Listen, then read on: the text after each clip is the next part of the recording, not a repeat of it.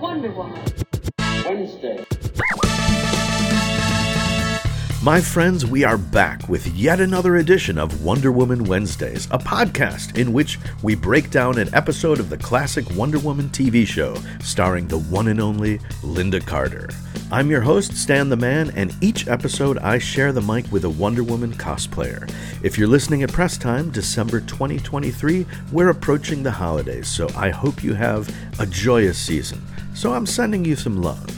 And if you're listening at another time, I'm sending you even more love because we all need it. Today's episode will be breaking down Season 1, Episode 9, The Last of the $2 Bills. My guest is my wonderful friend, Susan Sistare. Pronounce it right, pal. Sistare. Is she a Wonder Woman cosplayer? Possibly. Is she a Wonder Woman herself? Definitely. Does she know Corey Feldman? You're going to have to listen and find out right here, right now on Wonder Woman Wednesdays.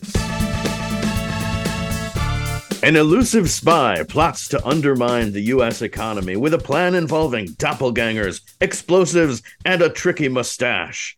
Will Steve Trevor and Wonder Woman foil his plan, or have they seen the last of the $2 bills? That's it. That's the episode. The last of the $2 bills, I say again. I am talking to my friend, Susan. How's it going, Susan? Hey, Stan. It's going great. Yeah. All right. So before we get into the episode, and we will, why don't you just give us a brief description of who the heck you are?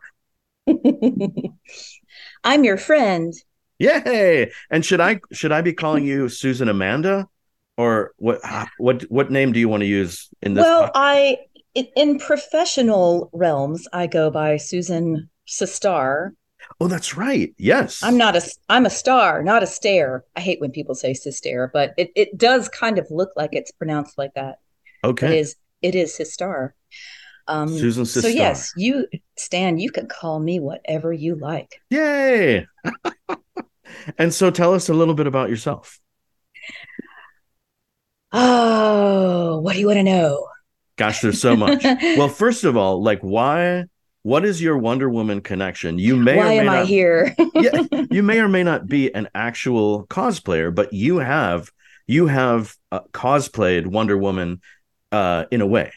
Well, I am not officially a cosplayer, and so therefore I feel terribly I'm overwhelmed that you would want me to be on this podcast because yes. I'm not qualified. But when people hear your resume of the kinds of Wonder Woman type stuff you do, they may. I guess I sort of do. Yeah. Sure. So it's been a moment. I'm getting ready to reveal something about myself that even you don't know, Stan. Oh my gosh. Yeah. A podcast exclusive. So I've done a few bodybuilding shows in the past. The last one I did, I was Wonder Woman. Yes. For my bodybuilding show.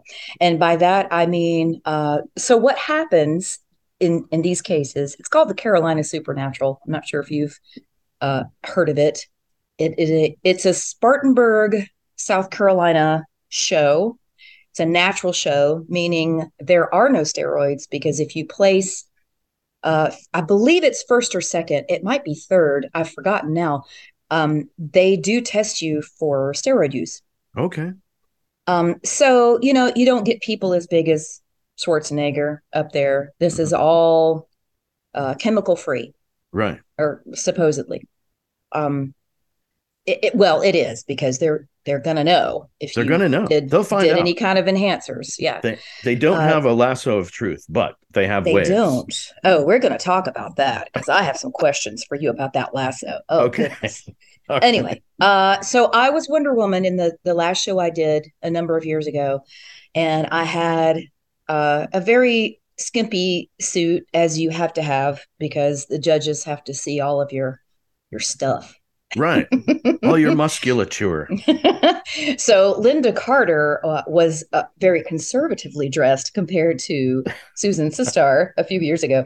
But I had, my suit was blue, and I had little glitter stars that I affixed, to the bottom part of it. And you made it, or you modified it?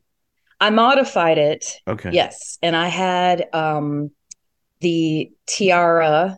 I didn't do the boots because you really kind of have to be barefoot. Right. And I Right. didn't have a lasso. I did have the wrist cuffs. Oh, cool. It was, well, I think I sent you a picture. Yeah. Yeah. I think we're using that as the promo picture, if that's okay. Oh boy. Well, we can Oh. talk about that. We don't have to. We can, because It is both up of to my you. parents are now have now passed on. So I can talk about this now, Okay. but they Okay. were not happy. Really? Oh no, because at the time I was in my late 30s and my mother was very conservative and she was just like, I can't believe that you would get up in front of all these people looking like that, because the suit is is even more revealing than a bikini. Like Right. it's almost like strings. Right. Right.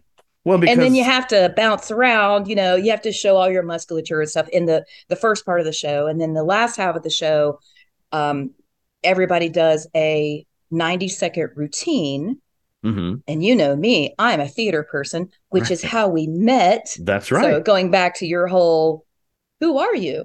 I met you in 2017 doing Spamalot. That's right. I was King Arthur. You were, and you will always be the king to me, Yay. Stan. Fun Thank you. times. Those were good times. Where was I going with that? You were talking about this crazy outfit that showed off all your muscles. I had And a point though. Gosh, I'm probably going to say that about 3 or 4 times.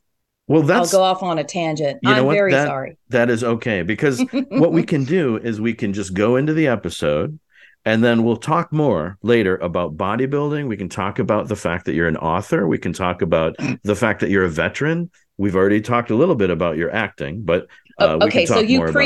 preemptively forgive me for being in the middle of something and going, oh, I remember what I was going to say 30 minutes ago. That makes for the best podcast if you just like switch tracks, right? Whenever. All Yes, of a the sudden. audience loves that. Yeah. I just, leave them wanting more. All right. We'll interrupt ourselves several times. So, in terms of how I'm qualified to do this podcast, I'm really not. I just dressed as Wonder Woman for that show, and I did my okay. So the 90-second routine Hmm. is whatever music you want to do, and I did my routine to the theme song. Oh, And I okay. had, you just mentioned that I am a veteran. Yes. Yeah. And all veterans know that there's something called BCGs. Have you Okay. heard of the term BCGs? Uh, I have not. Okay. So when you go to boot camp, if you are visually impaired in any way, they Oh, give you yes. what's called birth control glasses. Yes, my brother was in the Air Force. He had those. He never used the acronym, but okay. I get it. Yes. So I wore my BCGs, which are not as cool as the glasses that Linda Carter wore, because those glasses were cool. Yeah. Uh, Mine not as cool, but it it sufficed. Hmm. And then I had the tiara and stuff, and I had a cape, not as cool as the cape that she wears in this episode. Right, The right. one that looks like a tent. It's It's glorious. so big. It is glorious. It's Head to fabulous. toe. I want that. Okay, here we go. This is what I was going to tell you that is going to be news to you. Okay. I will be 50 this year, Ooh. and I think I want to do the bodybuilding show again Wow. next year. I'm sort of preparing for it. I've been a total gym rat for Uh-huh. a while now, and I might want to do Wonder Woman again. I'm not sure if I want to. Oh, I think But you should. anyway, but if I do, I might do the Wonder Woman thing again, only because the theme song is like, and there may be different versions of it. I'm not sure, but the one that I'm familiar with is like right at 90 seconds. I didn't have to do any cutting or anything. Oh, So it was easy just to record it, plug it in.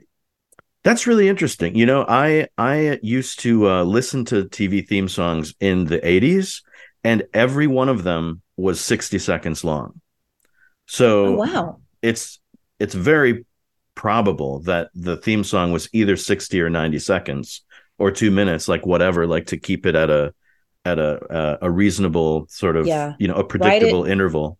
right at 90. And I did the whole, I'll show you my video one day. I did the whole whipping off of the glasses Nice. and I did the twirl. And then of course, then you have to do the stuff. You have Yeah, to do the yeah. flexing. That you just flex. We this is an audio podcast, so she was just flexing there. All right. Y'all missed it. Yeah. We'll send them pictures later. All right, so we'll get back to that. There will be more exciting talk, but we're going to talk about this crazy episode, the last of the $2 bills. Yeah. Are you ready? Now you told me that you watched this more than once. Is that right? Or at least once? I have. I may be missing a few details because I had to watch it on YouTube. I can get into HBO Max, right? But they only go up to episode 3 in the Oh, first season. oh my gosh. You know what? I should have explained that to you. So there's this weird thing in HBO Max where the first 3 episodes are during one season because they were kind of special events. And Mhm. then they start again in the following fall. And in IMDb, that's all considered one season. But on HBO Max, those first 3 episodes are considered the first season. And then what we normally think of as season 1, episode 4, 5, and so on, they call the second season. So the episode was there, but it wasn't there by the episode number that I gave you. Stan, I'm sorry. you could have told me that. I forgot. I'm so sorry. But anyway, but you watched the YouTube. I did find it on YouTube. It took me some time. Uh-huh. I had to do a deep dive, so I may be missing a few things. Well, but we can but cover I think those I'm well things. prepared. I'm showing you my notebook. Wow, you've got notes. I I've got I notes do. too. I did. Well, I know you do. I did a little research Really? on not just the episode, but about the whole $2 bill thing. So Really? I thought you might like what I found. I would love to hear what you found about $2 bills. Let's talk about $2 bills, like the actual factual $2 bills. Tell me about Okay. them. Okay. So a couple things. And I have been a teacher for 18 years. I That's right. forget You're a how long. teacher too. Yes, and I've gone over some stuff with my students before. I've taught elementary and high school, Mhm. and it's interesting how much they don't know. Uh, just like me, I did not know this. I always thought this is so our audience, our billions of people listening to Oh, this in the billions at will least. Yeah. know. I always thought the U.S. Mint, was responsible for all of the production of money in our nation. Hmm. That is not true. Did you know that? The Mint is responsible for coins. It is the Oh, BEP, or the Bureau of Engraving and Printing, that does our print money. And they mention that in this episode. wow. Yeah, it's the BEP. Okay. The BEP. So the first $2 bill came out in 1775. No kidding. No kidding. It gets better. Wait for it. Okay. So I looked up, and this was the last stats I found were from 2019. And I'll just go through this really quickly because this does relate to our episode, I promise. Okay. Okay. So the $1 bill, this is a 2019 stat here. The $1 bill, the 20, the 50, and the 100 basically have stayed the same amount of production. Mhm. Okay. The $2 bill and the $10 bill have not. The $10 has decreased dramatically. I'm not really sure why. In 2015, I made this little note. There were about 300 million $10 bills produced by the Bureau of Engraving and Printing. Now, sorry, no, let me take that back. 300 million now. Oh, In okay. 2015, it was over 620 million. So I Wow. don't know why that's decreased, but the $2 bill was produced in 2015, roughly around 32 million of them. Now we're at 160 million. I'm really not sure why that is, but But yes, $2 bills are circulating more. I used to get them. Here's a little fun fact before we dive into this episode. Yeah. I used to get them from my grandmother as little gifts, birthday and whatever. But she abruptly stopped giving them to me. Is it because you wore a bikini? No, because she passed before she could see me in that and promptly have a heart attack. This was right before that.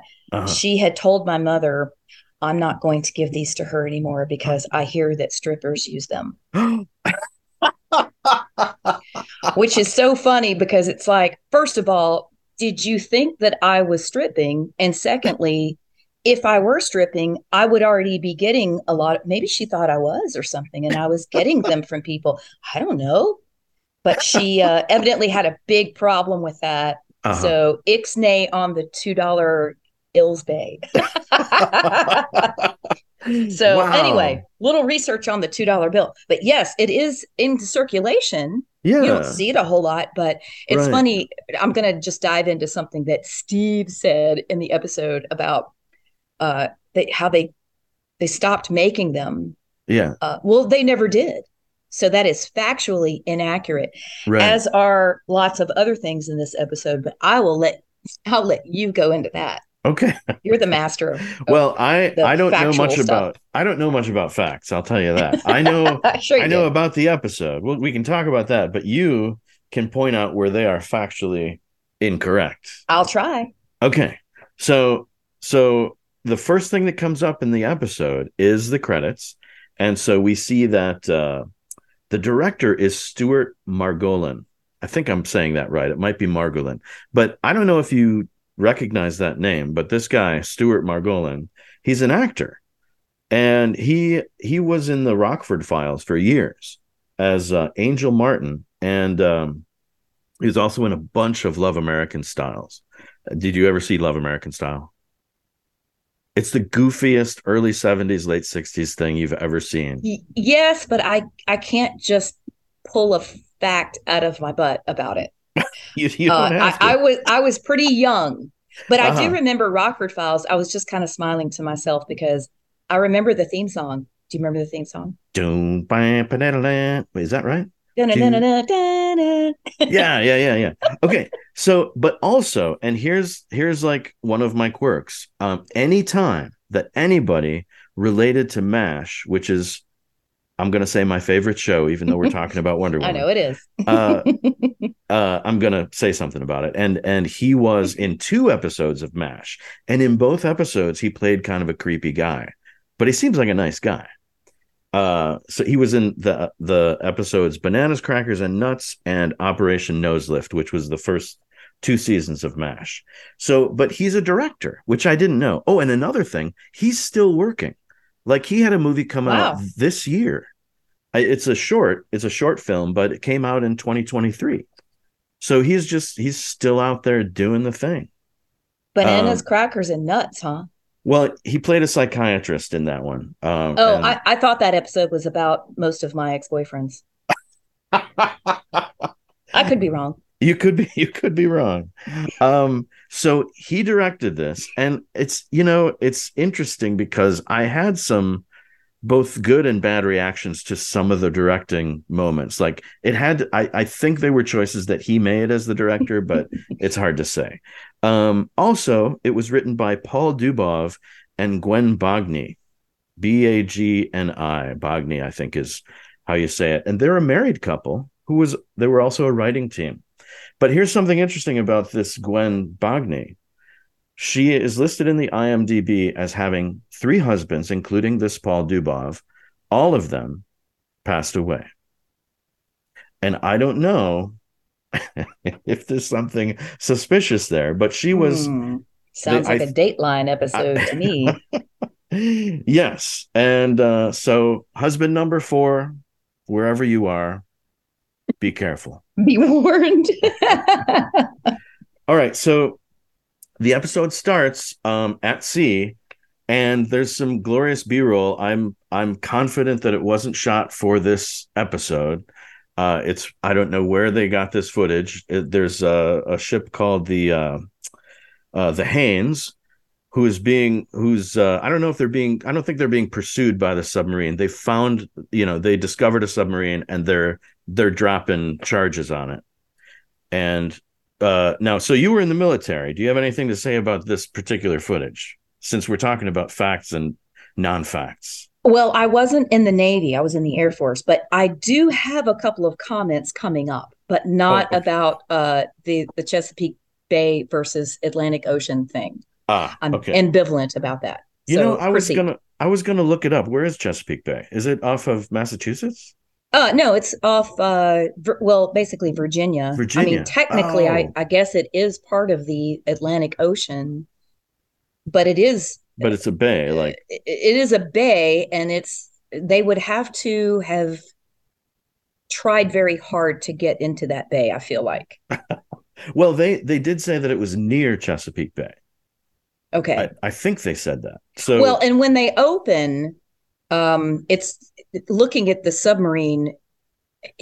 It's really hard to fathom how they could get that submarine into those waters because it only looks like about 50 feet deep. Yeah, it looks really shallow. If that. Yeah. There's a lot of weird things going on in this episode. Okay. So with keeping in mind that it's fairly dubious, this submarine is skating along in this really shallow water. They drop some charges. They think they destroyed the submarine, and you can tell because there's a bubbling crude coming up. Some oil just kind of bubbles up to the surface. So they're like, "Oh, we got it. Sound the alarm. We're done." And but obviously that's a ruse, and we find that out when we go to the War Department office where Diane, Steve, and the general are there, and the general, talks about this. He talks about this super spy, this spy named Wotan, which is spelled with a W, but because he's German, they say it with a V. I was wondering about that. Yes. Yeah, I had to watch with captions, and that comes up later. But I had to watch the captions because I wasn't understanding the name and that they were throwing around. So yes, it's Wotan. It's spelled Wotan, but they say Wotan because it's German. It's supposed to be like the god of war. Which is another thing I meant to look up and totally didn't. I'm sorry. But anyway. Let's trust Diana because she was the one who was like, oh, that's the German god of war. That's right. And we're going to trust Diana. Oh, yeah, totally. And she also mentions, and here's the first of many instances where she probably knows what's going on and the men in the room don't. And so she's going to help them figure it out so that they can feel like that's their idea. Steve is a bit unaware and hapless sometimes. Yeah. Poor Steve. He runs into a lot of trouble in this episode, and Wonder Woman helps him out. So she suggests, she mentions that she just got word that this submarine was possibly, taken care of right outside of Chesapeake Bay, and they're like, hey, maybe that's Wotan. So I better go check it out. So Steve goes to check out this potentially dangerous situation with no backup, just Diana, which unbeknownst to him, that is the best backup you can have. But I don't know, thinking that he's just bringing his assistant, I'm not sure that's great planning. But maybe are you referring to the scene where there's a raft coming in? Yes. And they're hiding in the cliffs. In the rock. They're in the rocks. It's Steve and Diana, his assistant. And I guess if they're just going to do reconnaissance, that's okay. But Steve immediately, he's like, I'm going to go into action. So he sends Diana back to phone this into the general so he can send some more people. Okay. But before he does, there is a fourth guy up on top of that cliff. Where the hell did this guy come from? But he's up there, and I can't recall exactly what was said before this, but I wrote this down because I thought this was so funny. Steve says something inane about I'll take all these three guys. You go back to headquarters or something, and she says, I wrote this down. I think that's a brilliant piece of deductive reasoning. And to me, in 2023, I Mm-hmm. can look back on something like that and think she's totally being condescending as Wonder Woman. But at the time, it was probably perceived as her just being very feminine and, oh, you're right, Steve, you're the man. Well, Because she says it in a very girly voice sure, sure. But that's here's the that's thing. uh that's attractive. Well, It's oh, it comes up later that she okay. is in love with him. I mean, it becomes apparent. I mean, if you've been watching the series, you know that she's in love with him. And and there's a scene later where it's very obvious. So I mean, I take it as her being supportive. Number one, I don't think that Wonder Woman or Diana, as we know them, would be condescending unless she were talking to an evil person. She is condescending to the evil. You look skeptical. You think maybe she's condescending Well, just if a I little look bit, skeptical, it's only because I was just thinking, is she really in love with him? As Diana, yes, I can believe that. But as Wonder Woman, is she? I don't well, know. you know You what? know more about it than I do because you've watched the majority of these, I'm guessing, as an adult. Most of this series I watched as a kid, and of course, didn't really get any of it, Right. except that I just knew I loved this woman because she Yeah. was so powerful. And, as a little girl growing up in South Carolina in the late 70s, early 80s, we didn't have a lot of uh, people like that to look up to. Yeah. Yeah. But anyway, having Well, said that, do you think that Diana's in love with him, or Wonder Woman is in love with him, or both? well, I think they don't make it absolutely crystal clear ever, True. because I was actually surprised that in this episode they were so obvious about her, and it may have been, it may have been motherly affection.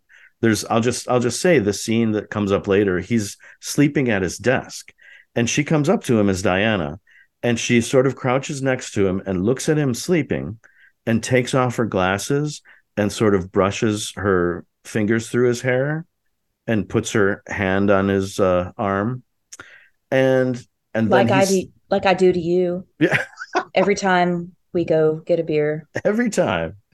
and and he starts to wake up and she's kind of like, she puts her glasses back on and pretends it didn't happen. Yeah. So who knows what that means? It seems like, they're saying, gosh, she's in love with him but she's never going to tell him, or she feels such great affection for him and can't quite put a finger on what it is or means, or she's in love with him but she will uh never do anything about it because she's a demigoddess and he's a human.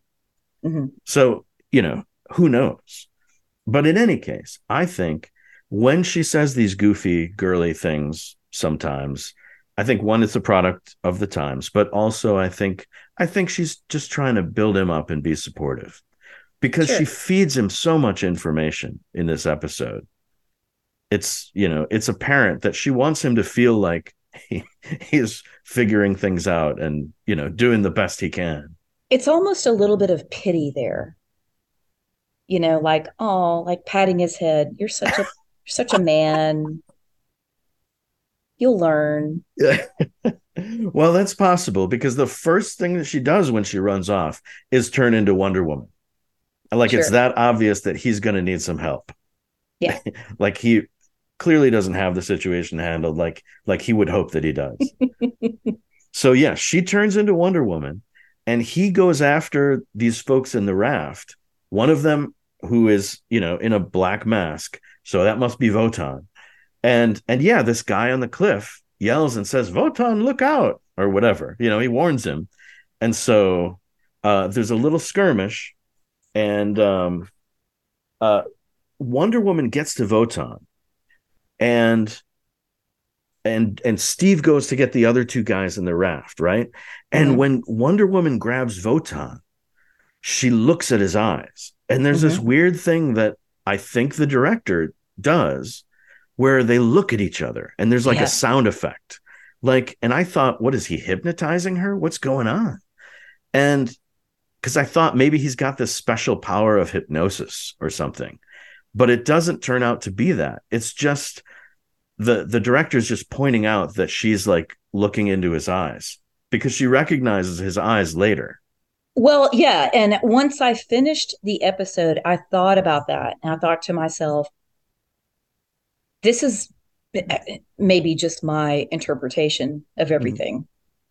That they did that scene to show that she is, yes, a goddess, but she's also flawed because she looked in his eyes, but yet later on in the episode, and I know we'll get to that, she still didn't fully recognize that's who it was. Right. So, and this is why I like certain superheroes that have a flaw. Yeah. You know, right. Spider-Man kind of comes to mind right off the bat, but there are others. But yeah, she looks in his eyes and she kind of tucks that away in her brain, like, okay, this is what they look like. But later on, she didn't really recognize that. But the thing about that scene that really grinds my gears is that she's kind of holding his arms like, I can't defeat him. But later on, you see her, take this gun and like, right. Twist it in half and then a lock later on, but she can't defeat Wotan. Well, yeah, it is evident that her powers seem to fluctuate depending on the storytelling needs in the show. Depending on the director. Depending on the director. And I think, just, I guess, looking for reasons, maybe when she looks into his eyes, she's distracted by what she sees. And again, that's never explained. And it's probably, I'm just taking a shot in the dark to give her a reason for suddenly not being able to arm wrestle a regular guy. And that's, that he's got some kind of like, maybe the guy's just pure evil. And maybe she's a little bit taken aback when she looks into his eyes and sees that. It makes me wonder if the director and producers or whoever the powers that be at the time thought to themselves, let's make her a little bit more feminine and I don't want to say weak. She's obviously not weak, but tone it down a little bit. Oh, yeah. Because, that was what, 77, I think that episode was, which was not terribly long after the original Star Trek. And I don't know if you know this little tidbit of information, the original Star Trek, they were going to have a female captain. And the audiences at the time were just like, hell no. Like, what is this? This is a woman can't be in that position. What are you thinking? And so, they've totally rerouted there. So, we're talking probably not even 10 years later when this was going on. So I don't know, maybe they had to put in those moments where they're like, she's super strong and this amazing goddess, but let's make her, let's polka dot the series with her moments of femininity and I don't want to use the word weakness, but what's another word? Help me out, Stan. Well, I would say one of her great strengths and one of her Achilles' heels is her kindness. That she gives people. I can dig that. Yeah, and I've got a little bit of that going on in myself, which is why I love her so much. Yeah. Well, yeah. So you understand, and the thing is, I think she approaches each person that she does battle with, kind of holding back and waiting to see if they'll acquiesce or what they'll do, because she can always ramp it up. And I think she gives everybody the benefit of the doubt and comes in a little more gently than, just powerhouse knocking them flat. Yeah. I'm going to say that. They needed to show her with a softer side in order to keep the audience and make her believable Yeah. at the time. Yes. All right. So we've figured it out. We did. So in the meantime, so Steve goes after these fellas in the raft, and they've got a gun. And Steve, I don't know if he even bothered to bring one. I don't know what he was thinking. But anyway, they've got the drop on him. And so Wonder Woman has to leave Wotan to run and help Steve. And that's how Wotan gets away. Mm-hmm. Right. And then she takes care of the guys in the raft. And I also wondered, how did he get way up there ahead of the other three guys? I don't know. That was just one of my thoughts. We'll never know. Well, that's another thing I was going to say about the directing. Some of the logistics about where things happen, like they're in one location and then suddenly they're somewhere else. And some of these fights, like somebody just gets pushed off screen and that's right. It. So I think Stuart Margolis or Margolin, sorry, either he, just overlooked a few things, or maybe some things got lost in the editing, which is also possible. This was another thought I had, that when Steve jumped off that place on the cliff, he didn't get hurt and his hat didn't seem to fall off. No. Well, it's just something I thought about. He's inherently handsome, and his hat is part of that. Okay, so there is one thing I wanted to say about the caption at the beginning of the show, which I forgot to mention. So the graphic says, it reminds us that it's 1942, which is, that right there is World War II. And so the show was in late 76, I believe. And that was 34 years after the war. Now, our discussion in 2023, we're talking about a show from 76, and that was 47 years ago. So the show was a longer time ago to us than the war was to the people that made the show.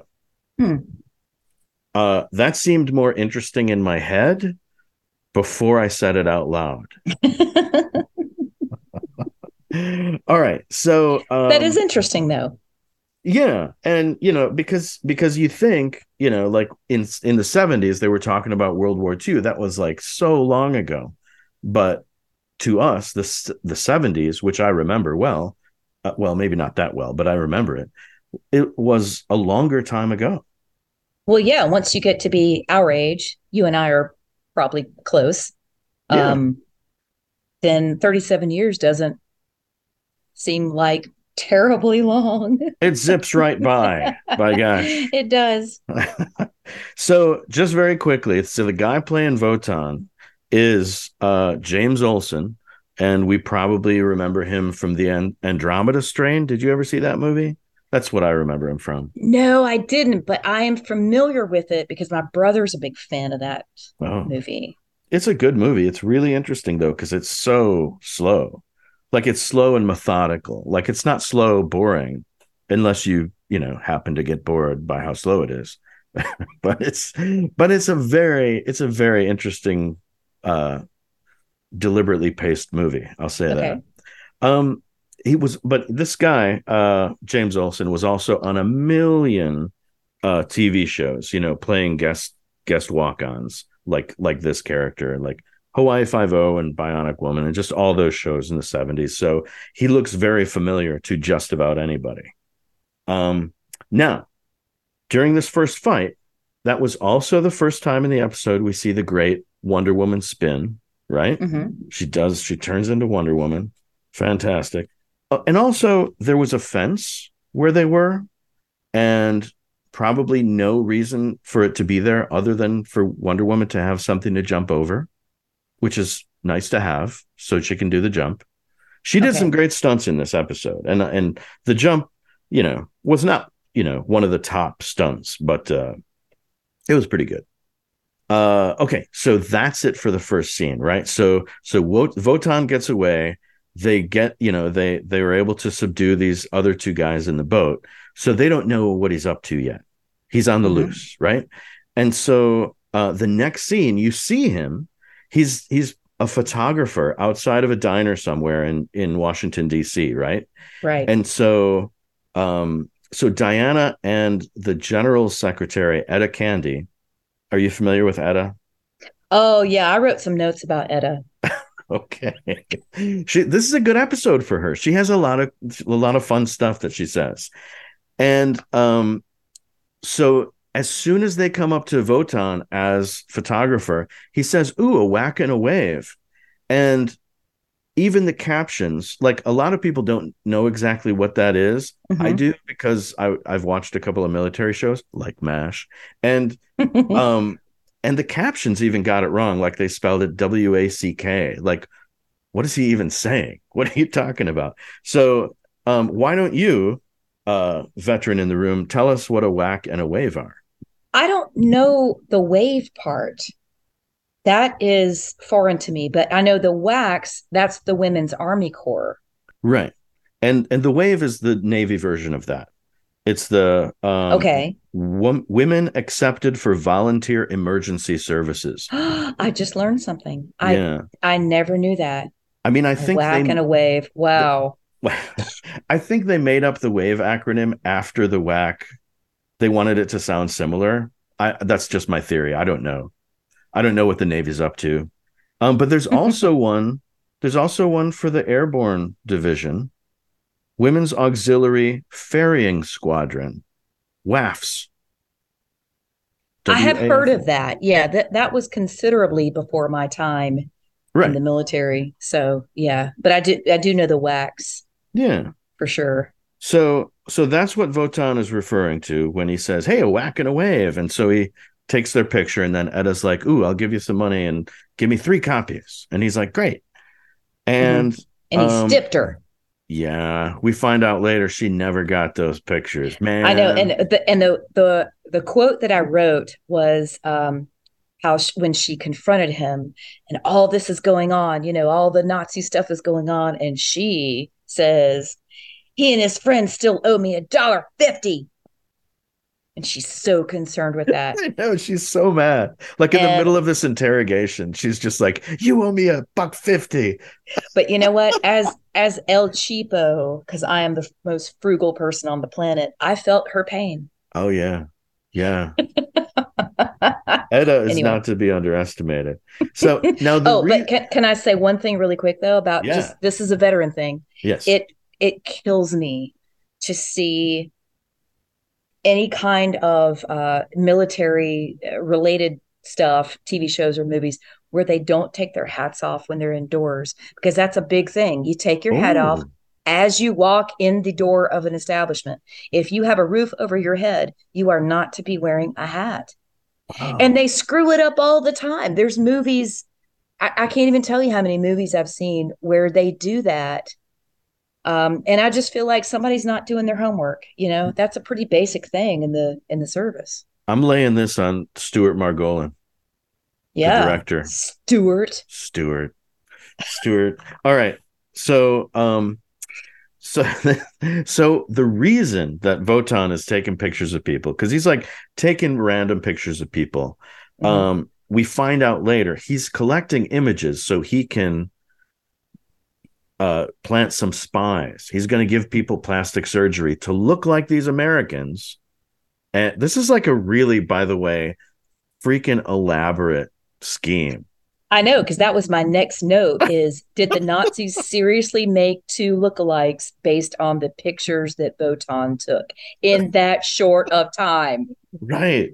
Unbelievable. So anyway, so the subjects, that becomes very quickly apparent is this couple that come out of the diner, and it's Hank Miller and Maggie Robbins. And Maggie Robbins runs the diner. She At first I thought she was a waitress, but then she says she owns it. So she runs the place, right? But she Mm-hmm. kind of dresses like a waitress. But Right. I guess that's just, because that's customer service, right? But her fiance, they're all lovey-dovey. And he works across the street at the Bureau of Engraving. And what was the other thing you said? A Bureau of Engraving And printing, and right? Printing. Yes, where they make the money, Mm-hmm. The including paper money. including $2 bills. So so anyway, so this Hank Miller's played by David Cryer, who's a stage actor. His IMDb credits are a little spare, so I thought, oh well, he wasn't very active. But then I saw more information on him, and he's a big theater guy, so he did a lot of theater stuff. And Maggie Robbins is played by Barbara Anderson, who was a regular on Ironside and Mission Impossible, and she did an appearance on the show you mentioned before, Star Trek. She was an actor's daughter who winds up, more complicated than she seems. So anyway, so they're the couple, right? Wotan gets pictures of them, and he goes back to Germany, and he's like, he's looking at these pictures, and he's looking at these people in his office, and he singles out two people that seem to look similar. And of course, they look similar because they're the same actors with just a little bit of makeup on. Nuh-uh. Really? For sure. I bet money on it. So the guy who's going to do the plastic surgery, Dr. Dietrich, is played by John Howard, who was in 7 Bulldog Drummond movies in the late 30s. Who knew? Also in the Philadelphia Story and The Invisible Woman. He did a lot of those old-timey crazy movies. And the Colonel in the room, Michael Dan Wagner. I'm mentioning him because he was a judge in the show After MASH, which is not MASH, but it's After MASH. Do you know After MASH? I'm afraid I don't. It was an attempt at a spinoff. It unfortunately didn't go as planned, but yeah, Colonel Potter and William Christopher and some of the folks from MASH were in that, but it didn't really take off. But this guy played a judge in that, so maybe it was his fault. I don't know. So they select their people who are going to be doppelgangers, right? And in the meantime, we get a scene with Etta talking to Diana about how mad she is that she has not gotten her pictures yet. Over that ding dang picture. So yeah, she's got a fire under her, and she's gonna go and find that guy, right? So her and Diana go, and they have a receipt, right? And so they find this Photoshop or whatever it is, this store with they develop photos and stuff, and there's this guy in there running the place, and Diana recognizes him. He was the guy on the beach, on the cliff that warned Wotan. So she's suspicious immediately, right? And so Etta gives him a piece of her mind, right? And $1.50. And they leave the shop, and Diana's like, I gotta go do something, because she's thinking, I gotta turn into Wonder Woman and shake this guy down.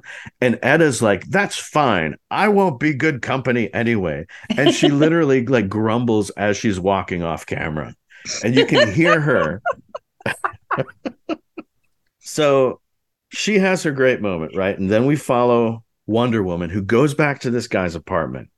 And I guess it's the apartment above the Photoshop. So she goes up there. She finds a little radio, like a ham radio, disguised as a hot plate or something.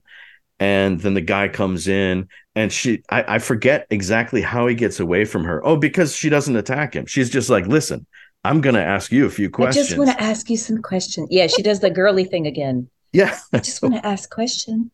And so he makes a run for it. He runs out the window to the fire escape, and she just kind of lets him go because she knows she can catch up with him, right? And so he gets in his truck. She jumps down, another fine stunt, jumps down off the fire escape into the alley, and he tries to ram her with the truck, and she just stops it. There was a kind of a nice little patang sound when the truck hits her hands, and she just stops it cold, right? So she takes him back upstairs, ties him up. And before she went up there, though, she I think she called for Steve. She called the office and had Etta get Steve or something. So Steve comes, Steve and Etta get there, and they've got this guy tied up. Mhm. And that's when Etta's like, like they're going to talk to him about Votan and all this Nazi espionage, and she's like, and you owe me a Yeah, dollar. $1.50. So and Steve spies the radio, and he's like, hey, did you change the frequency? This is a Nazi frequency. So anyway, they start talking somehow. Oh, they because they were talking about where the photos were taken. They were like, yeah, it was right across from the Bureau of Engraving and Printing. And so, where they make the money. And Wonder Woman says something wistful about the money, and Steve's like, hey, why don't I show you around this place? And it's like a date. This is Ooh. one of those things that took me aback, besides, Diana looking at her like, or looking at Steve like she's in love with him. Steve basically asks her on a date. He's like, let me show you around the place, like for no reason, just because he wants to spend some time with her. Mm-hmm. He's laying the groundwork, I'm telling you. Mm-hmm. So That Steve is smooth, he's one smooth character. All right, so but not as smooth as Thomas Jefferson, no, which I know you're Thomas, going to talk about next. it's coming up. But first, Votan, he's in his office, and he like does the sort of bad guy thing where he sort of explains what his evil plan is, right? To everybody in the room. And Mhm. one of those people happens to be an American spy. So when everybody leaves the room to celebrate this little, because this was the reveal of the plastic surgery.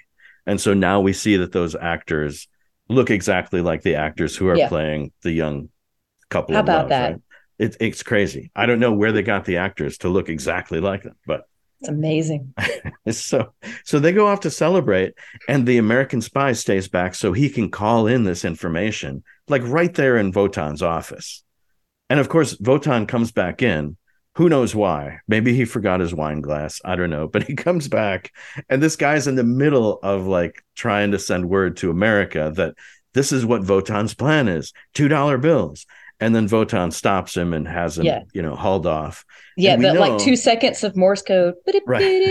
and then they get the message, and it's And quite they a don't bit know more what to make of elaborate it. than that. It just says Votan $2 bills, and Yeah. that's all. So the general and Steve are like, what does that mean? uh and in the meantime, you see, some time has passed, and Votan and his two plastic surgery people, doppelgangers, parachute into Washington, D.C. quite Mhm. easily, I guess. Mhm. So this is the moment then where Diana comes in. It's the next morning. Wow, you sneezed and I didn't hear a thing, but I saw your camera go fa-voom. Well, I knew that I can't do a podcast without either a sneeze or a burp. So you got the better of the two. So Nice. Well, you anyway, can burp sorry. Go later if ahead. you want. So anyway, so it's the next morning. Steve is sleeping at his desk. Diana comes in. She sees him, and she walks over to him quietly. She kneels down next to him, takes off her glasses, looks at him like he's the most beautiful hunk of man in the world. He might be. He could be. I mean, Lyle Wagner he's up there. And she like brushes his hair with her hand, and puts her hand on his arm, and then he stirs a little bit. And then before she stops what she's doing, she looks off. There's this look like this is never going to work, or there's so much trouble on the horizon. I don't know. It's like a troubled look, like she was looking at him in love, and then she looked away. And I'd love to know exactly what that was about.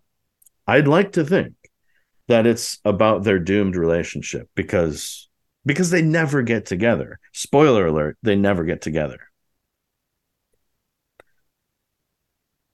I know you're sad about it.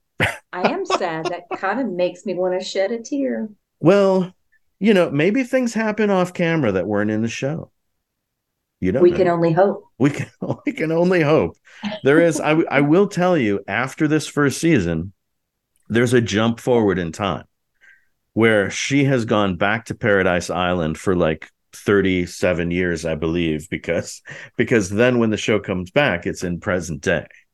And so Steve is unfortunately passed away. But his son or his grandson, I think it's his son. I don't know how the math works, but anyway, it's a new Steve Trevor, but it's not somebody that she's in love with because it's like the son or the grandson of the man she was in love with. Sure.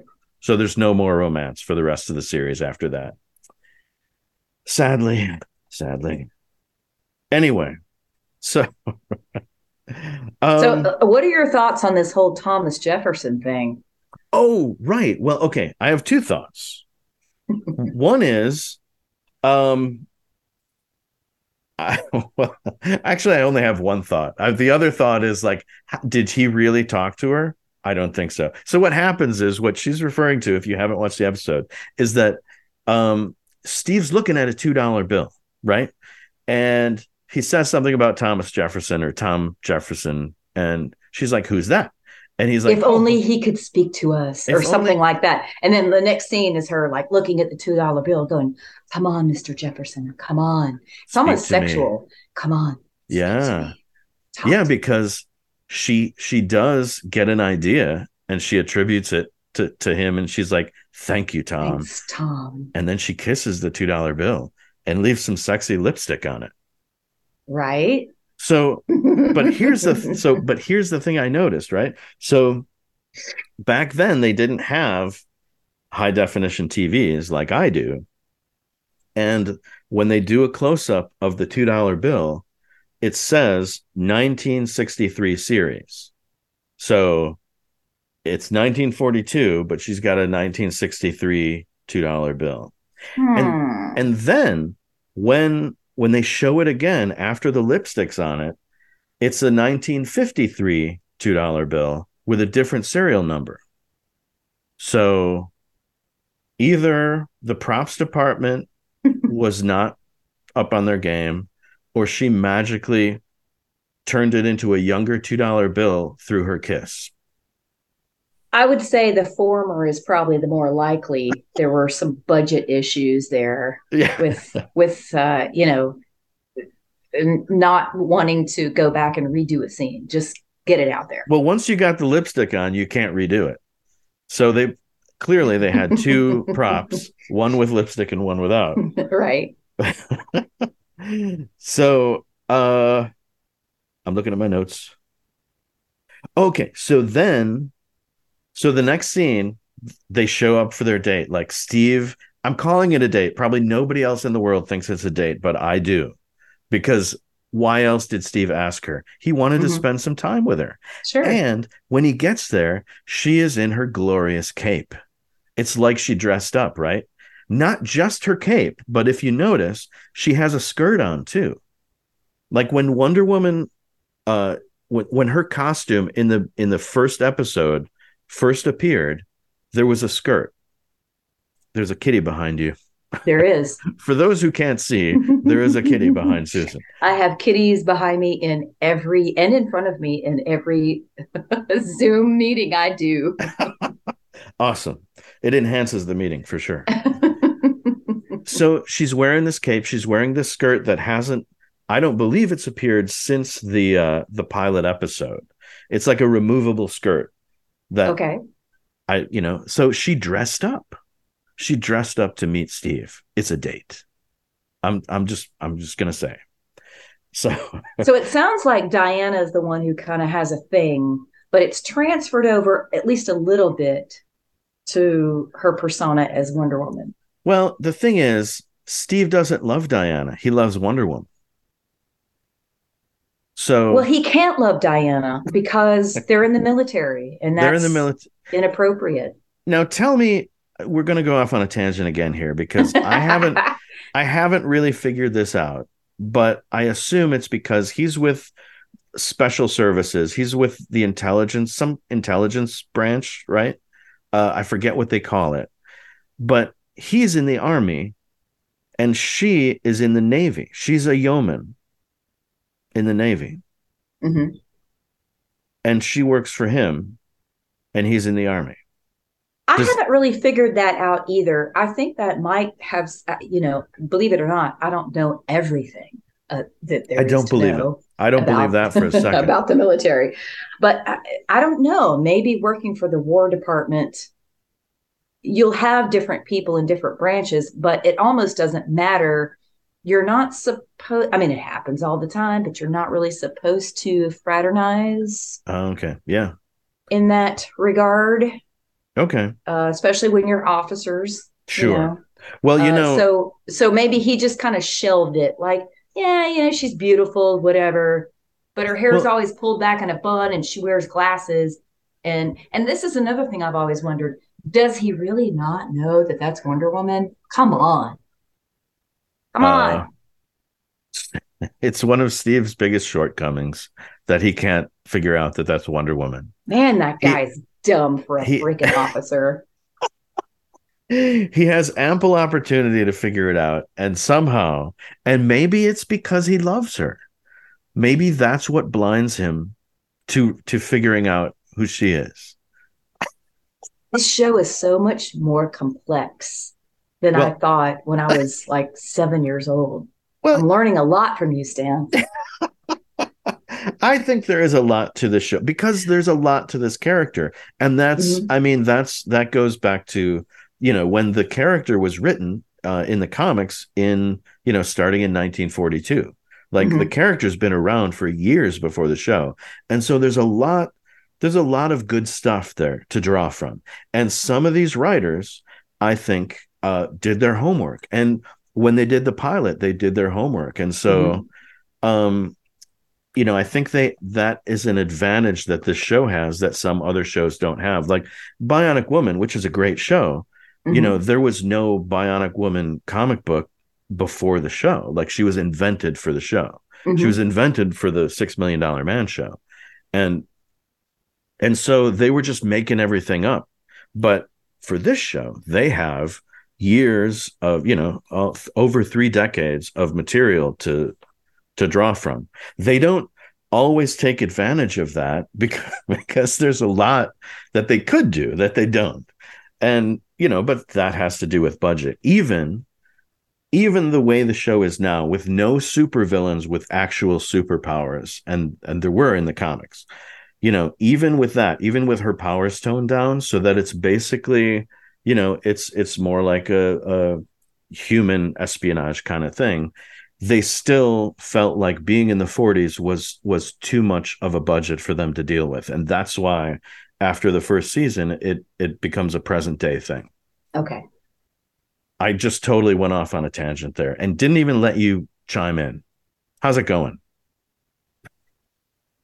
Do you want me to chime in now with my notes? Oh my gosh. My little pad here. Yes, please do. So, a couple of things really quick. When I forgot the dude's name now, when they're coming out of the Bureau of Engraving and Printing. Oh, Bad Hank? Or is it Good Hank? Hank is I think it's Bad Hank. And he says, I personally keep them, talking about the engraving plates, I personally keep them under lock and key. And I thought, well, where do you do that? Under your pillow? Or like in the building? I don't know. That kind of didn't make sense. And then the next note that I wrote was, why is this woman crumpling up $2 bill sheets? That was not explained. Oh, remember, my gosh. They were in the BEP. Yeah. And she's like grabbing them like, I'm so angry these $2 bills did not turn out like I wanted them to. Well, and throwing them in the garbage. That I swear I've seen that before. That whole sequence, because the whole sequence plays like a lot of the footage is borrowed from, some movie that you probably saw in grades that they showed you in grade school stuff. Yeah. Like how the printing process works. And I remember scenes where people would take whole sheets and crumple them up and throw them away. But what the narration was, when I saw that original thing in fifth grade or whatever it was. They were talking about how if there were any imperfections at all on a sheet, they threw the whole thing away. Yeah. They didn't send it to the cutter. They threw the whole sheet away, and that was it. So like all those people are looking for, because theoretically, when you have a piece of currency that has a blemish on it or whatever, a mistake on it, it's suddenly, that piece of currency is suddenly worth more than what it's supposed to be worth. And so they don't want those going out there. So they would rather throw that whole sheet away and print a new one. So that's what that was about. Interesting. And Okay. I swear that that's the same footage that I saw in the fifth grade or whenever it was that I saw it. Maybe it was high school. I don't know. It all blurs together for me. But anyway, so did you have other notes though? Um, Only one more that Dan Fletcher, who was the Secret Service guy, that was his Yes. name in the show, looks a lot like George W. Bush. And that is pretty much my last note. Aren't you glad I shared that? I am, because I didn't have any notes about Dan Fletcher.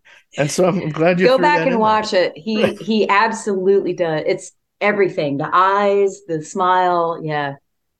All right. So I know that's totally irrelevant to anything we're talking about right now, but it was just a thought. but I love that level of detail. And that adds so much to the episode, I think.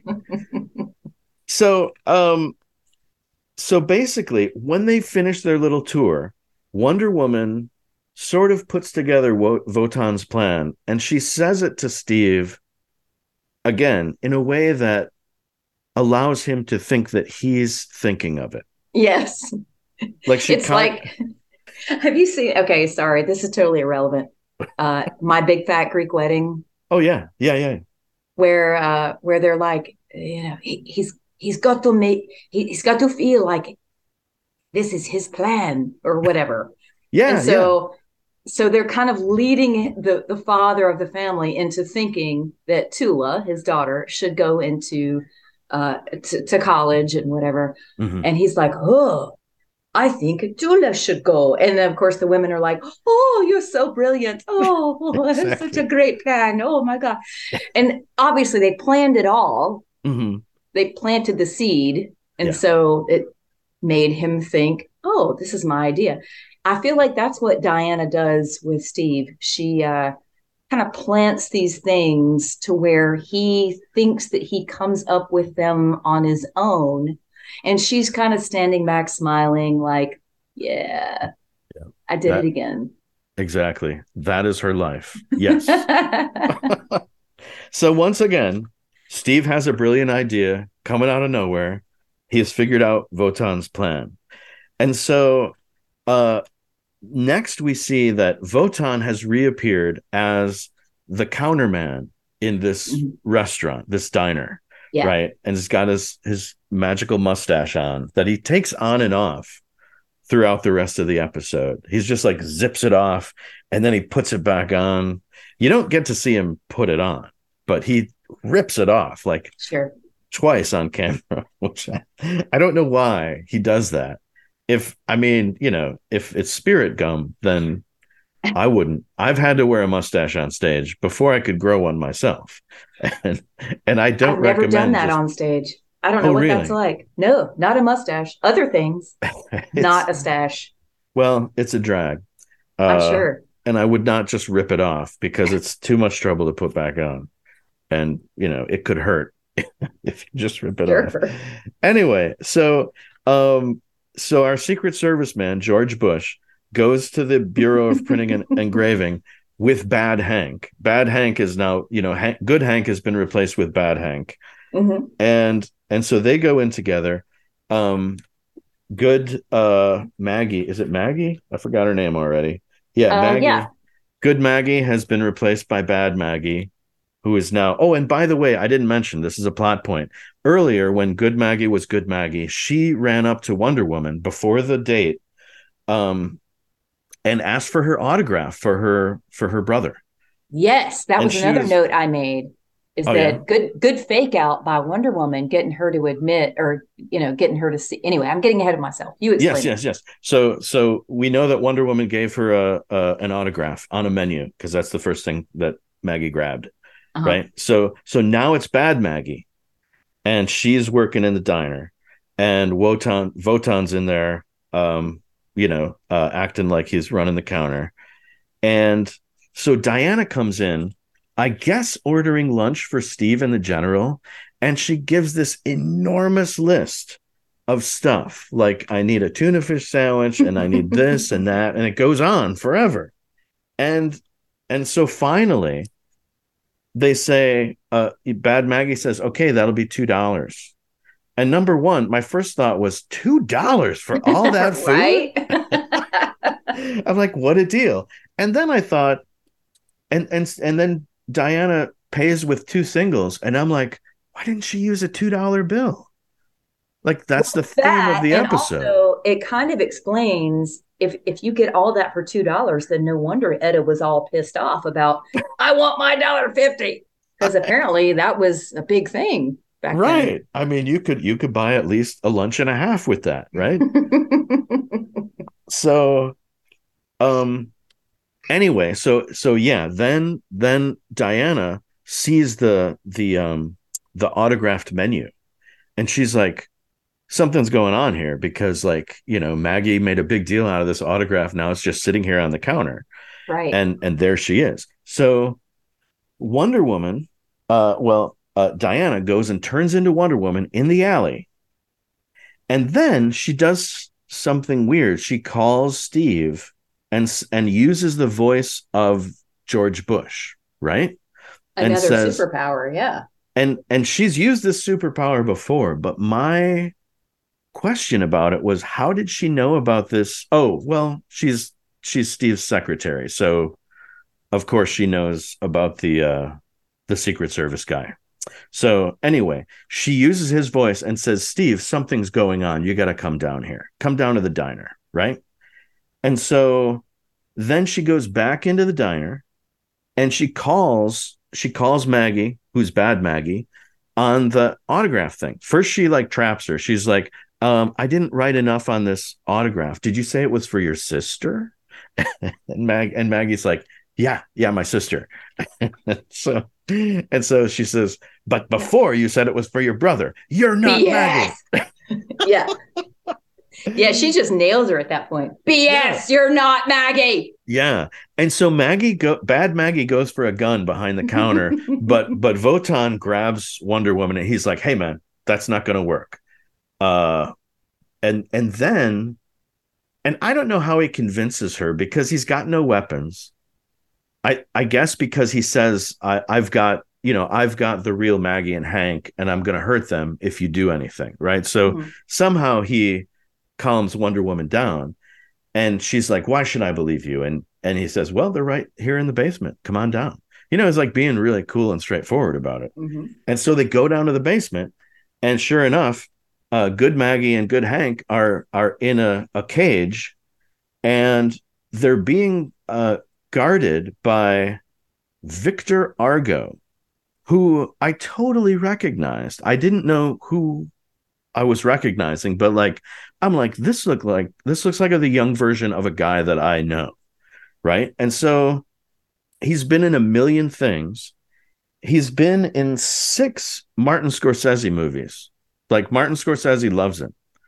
He's been in Boxcar Bertha, Mean Streets, Taxi Driver, After Hours, Last Temptation of Christ, and New York Stories.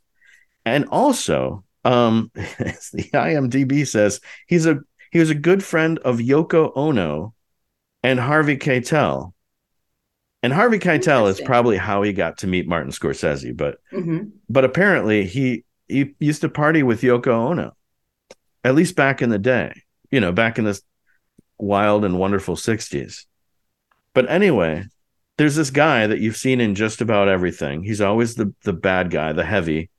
And he's got almost no lines in this, and he's just guarding the little, and I don't know why in the basement of a diner they happen to have a prison cell Right? I wondered that too. I mean, that didn't occur to me till just now. I'm like, wait a minute, it's a diner.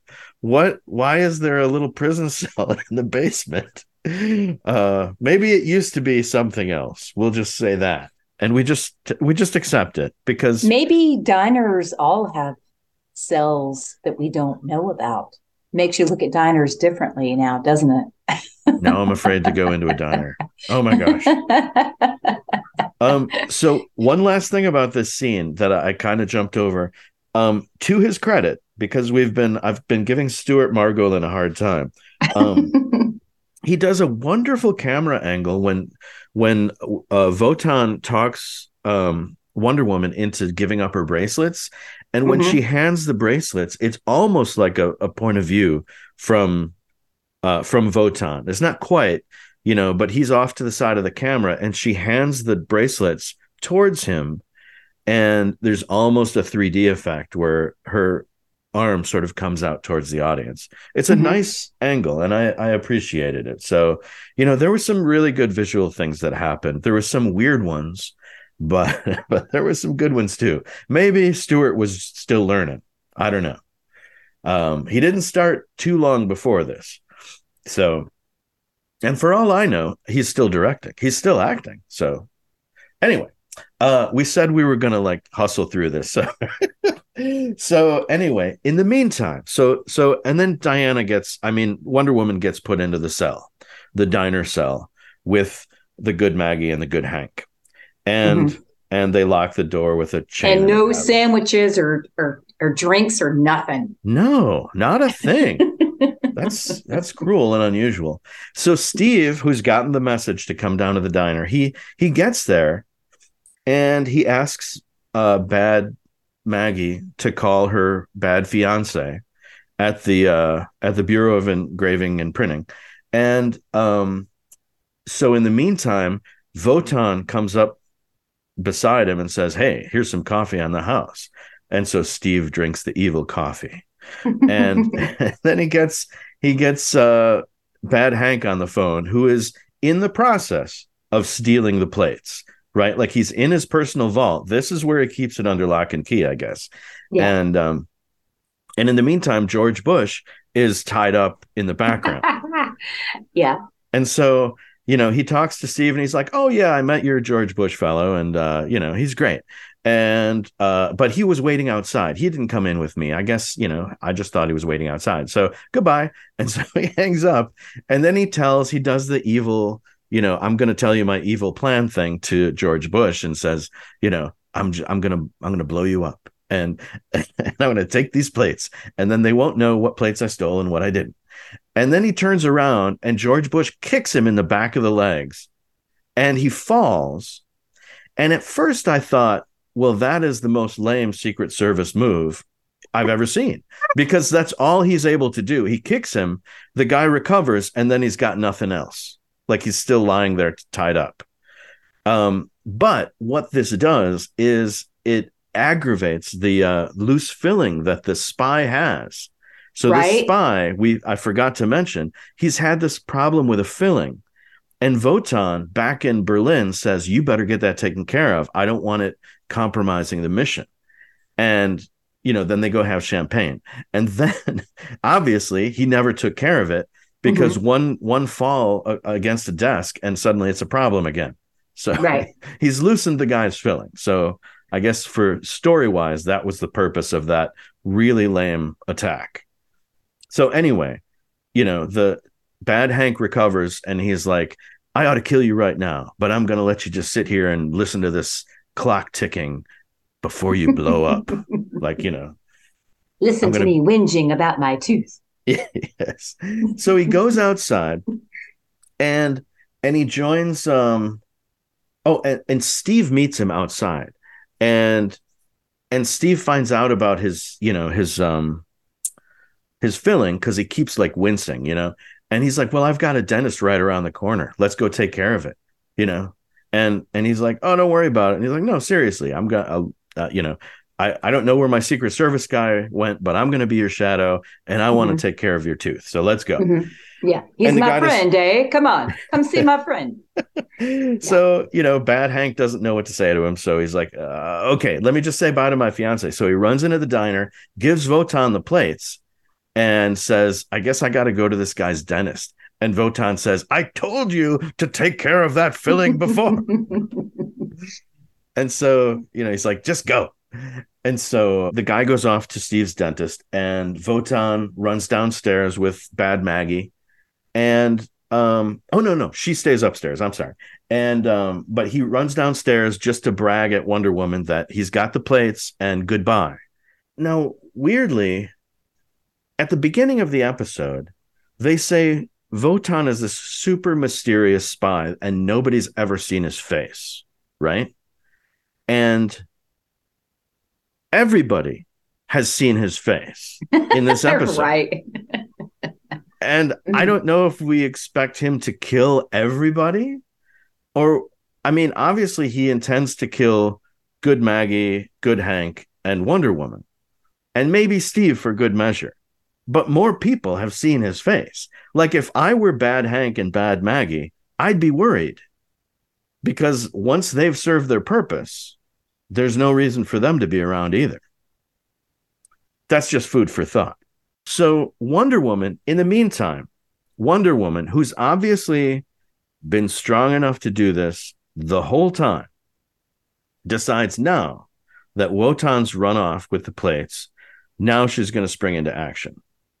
And I will say, she doesn't have her bracelets, so maybe she's afraid somebody's going to get shot and she won't be able to defend them, speaking specifically of Good Maggie and Good Hank, right? But, I mean, she could have done something before this. She could have done something. But, she waited to the right moment, I guess. And so when Jason, the guard, is not looking, she just takes the padlock and crushes it, right? And so now the chain is free, the door is, ready to open.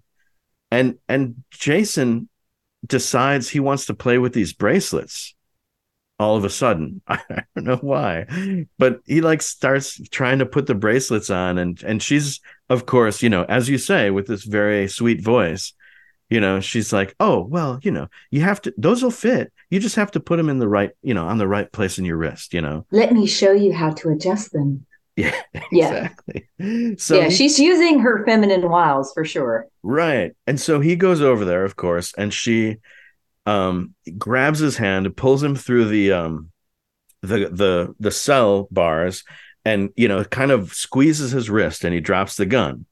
And then she takes him and throws him against a brick wall with enough force, I think, that would probably kill somebody. Sometimes they're careful to couch some of this some of this superhero stuff, but she really throws him hard enough. Like, if he were an actual person hitting an actual brick wall with his head, he would have died. And I don't think Wonder Woman meant to kill Jason. He's got a lot of Scorsese movies to do. She can't kill him. So I assume that's supposed to be just to knock him out. So anyway, she tosses him. He's knocked out. And she tells Good Maggie and Good Hank to go to the War Department and tell Blankenship. And which, they should have been able to just call him, I think. Or maybe she could call him. I don't know.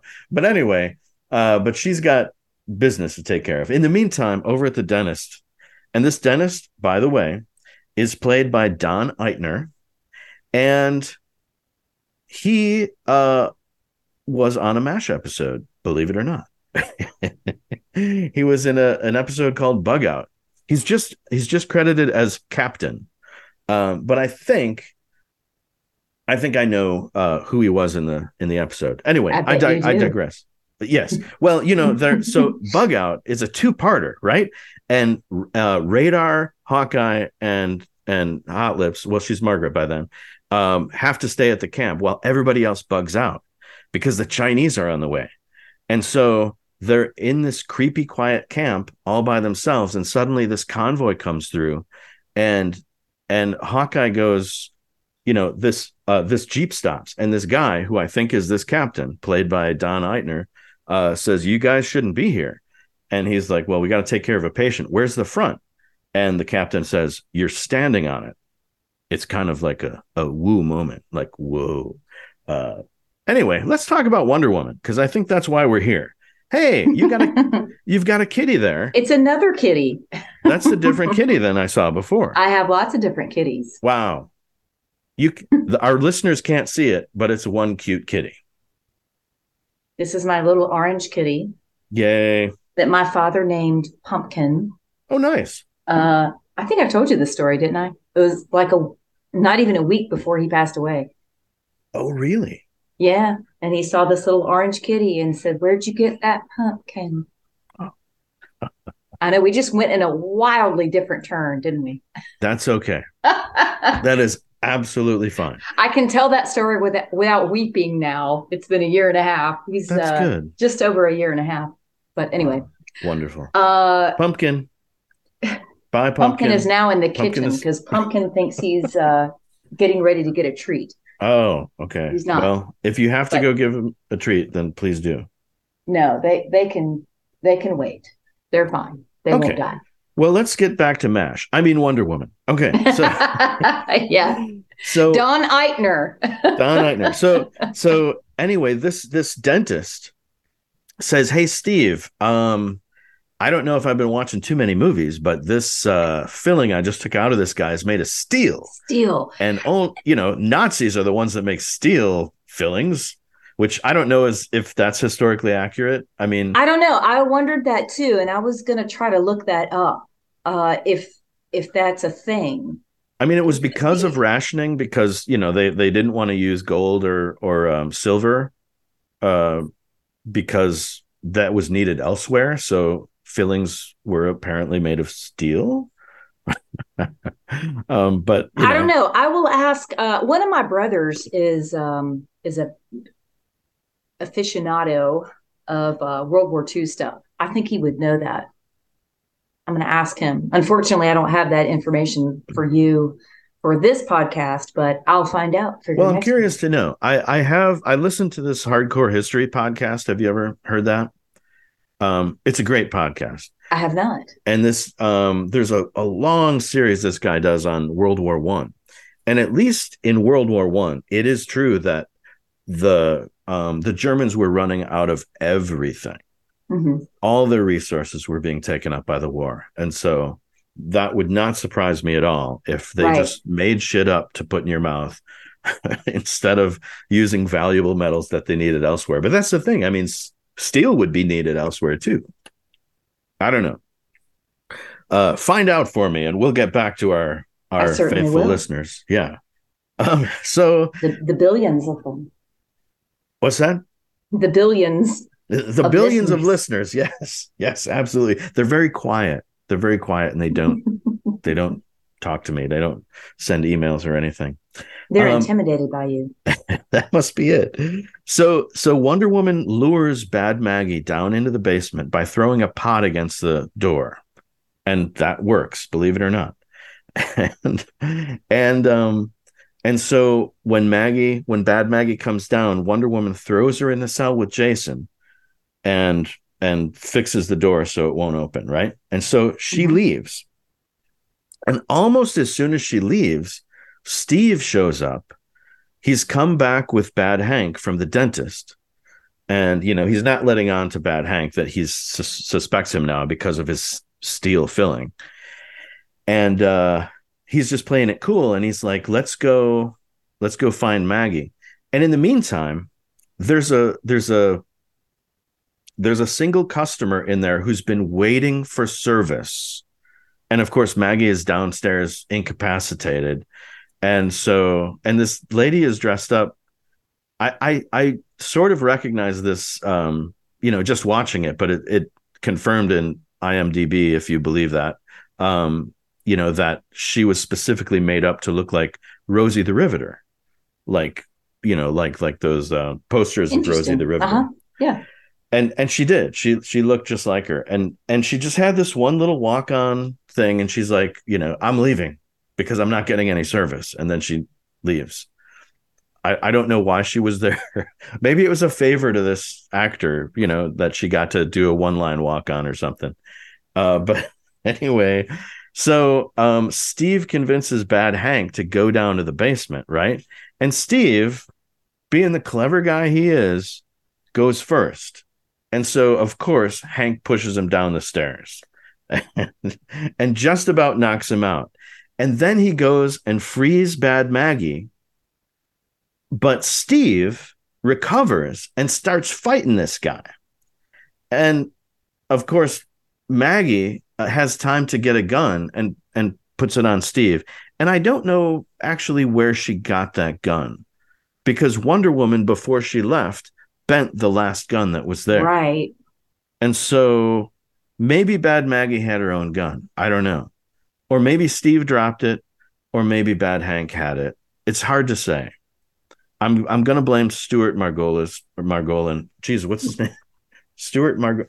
I must know somebody named Margolis. There's an acting coach named Margolis, I think. Anyway, Stuart Margolin. Right? Stuart Margolin. I blame him. I'll never forget that now. I'll have that name cemented in my brain now. Stuart Margolin. Anyway, where'd the extra gun come from, Tarantino? I don't know. All right. So now Bad Maggie's got the drop on Steve, so she throws him into the cell, and then the other three can get out of there, right? So they somehow relock the padlock that Wonder Woman destroyed, and he's locked in. Right. So they run. Well, that's the beauty of Stuart Margolin, is that locks and guns are just randomly placed on the set. They've got extra padlocks, extra guns. And but Steve, not to be outwitted, grabs a fork and picks a lock. So he's not far behind them. He frees himself immediately, and he's not far behind. So but in the meantime, Wotan and soon Bad Maggie and Bad Hank, along with Jason, are on the beach. Who, by the way, have no German accents whatsoever. Oh, well, if you recall, well, I don't know why Wotan doesn't, but if you recall, the one general said, "I've had them learning at my special American village." He has an American village. But yet they still say Wotan and not Wotan. Well, it's, I guess, that's neither here nor there. Proper respect for his German heritage. So Wonder Woman gets there. She lassos Bad Hank and Bad Maggie. Sorry, I just hesitated because where did Jason go? I don't recall. Stuart Margolin. I don't know. Stuart! Answer our questions. I'm sure I missed it, but I watched the thing twice, like in the last couple of days, and I don't remember what happened to Jason. I don't remember either. Somewhere between the diner and the beach, he's disappeared. It's okay. I don't think our audience gives a shit. Oh, now I've got to change the rating. No, I'm just kidding. It doesn't matter. So she lassos the fiancés, the fake fiancés, right? And ties them up, leaves them on the beach. In the meantime, Wotan has gotten ahead, and he's in the water with his rubber raft. And she takes her tiara off, boomerangs it at the raft. Yeah, and pops that raft like a cheap balloon. And then it flies back to her, and she puts it back on her head. And and there's an actual sad, I don't know if it's a sad trombone or a sad trumpet in the soundtrack when his raft deflates. Like there's an actual sad tuba sound or something. I don't know. It's like a womp, womp, right in the middle of the soundtrack. Anyway, so Wotan's not going to make it to their, whatever submarine's waiting for him. So he has to drag himself back to shore, and Wonder Woman's got him. She takes the other end of the lasso, the longest lasso I've ever seen in my life, right? That's still tied to the other couple, and lassos him and drags him, onto shore. And he's like, well, you weren't quick enough to save Steve. And she's like, and her expression changes. And she's like, oh, what happened to Steve? And he goes, he's in Valhalla. I don't know that he gives the evil laugh, but he should have, because that would have been a nice touch. Laugh. So in the meantime, Steve has freed himself and he goes directly to George Bush, who's still tied up in the Bureau of Engraving and whatever, in the vault. And the bomb's going to go off. And Steve looks at the bomb. So it's like, 4 or 5 sticks of dynamite with a little cheap clock on it, right? But George Bush is tied up and he looks at Steve like, you're going to take care of this, right? And I swear to you, Steve has this expression like, I don't know what I'm doing, but I'm going to give it a shot. He seriously looks like, I think this will work. I don't know. It depends on the writers. Yeah, but like he's gonna first of all, they're in a vault, right? So he could grab George Bush, drag him outside, close the vault, let it blow up. And then nobody would be hurt, but they'd have, there'd be some collateral damage with the plates and everything. So, but he's gonna save the day by defusing this bomb that he clearly has no idea how to do, because he looks like he's worried, but it's like in a jovial way, like, I don't know if this will work, but here we go. And so he grabs one of the wires and yanks it out, and it works. They don't blow up. And yay. So he winds up outside. He takes his friend from the Secret Service, Mr. George W. Bush, and we're talking about George W., right? I mean, that's to not me, George that's H.W. No, he looked like George W. Okay. So and Wonder Woman just gets there in the nick of time to see Steve emerging from the building, and everything's okay. And she's like, "Oh, that's fantastic!" She came to rescue him, and there he is, having rescued himself. And and he's very proud of himself that he did it without her help, because he's constantly having to be rescued by her. But did he? I don't know. His behavior in the diner, I think, should be part of his report, and how he allowed himself to be kicked down the stairs because he went first. Anyway, so he's very proud of himself, and we have a nice little moment between them. And we get their traditional epilogue at the audience, where they kind of wrap things up. Did I say audience? At the office, at Steve's office, they usually have an epilogue, a last scene where they make some comments about, well, this was a fine adventure or whatever. So, but we get more good Etta Candy stuff, because she's like, Wonder Woman's so great. I wish I were her. But I still want my $1.50. Damn it. Where's my $1.50 in all this? And, and then Steve says, the government is taking the $2 bills out of circulation. Now, yeah, I noticed that. Why would they do that? Because I don't know. Like you say, it never happened. Now, I will say, I looked it up too, and what I did notice was that they were out of print from 66 to 76, just for 10 years, because they just didn't need to print more, but they were still in circulation, like you said, right? Yeah. They've always been in circulation, but for some reason, and I remember this when I was a kid, because I got one from my grandparents too. Maybe they gave me a couple of them. I don't know. They gave me a couple of $2 bills. But they stopped because they were worried that you would become a stripper. Exactly. It's like the same thing. Wow, we're living parallel lives. But there has been these urban legends about, people can't use them because they're used so infrequently that people think they're fake. And there's this old expression, which I don't know if it's really appropriate to say anymore, but people used to say queer is a $3 bill, right? I've heard that. And I've heard people say it queer is a $2 bill, as though $2 bills are fake. And so like there's this mass hysteria where people think $2 bills aren't real, and they've always been in circulation. And so I guess what my point is that in 76, when there was a resurgence of use because they started printing them again. If people believe that for some reason for a while they were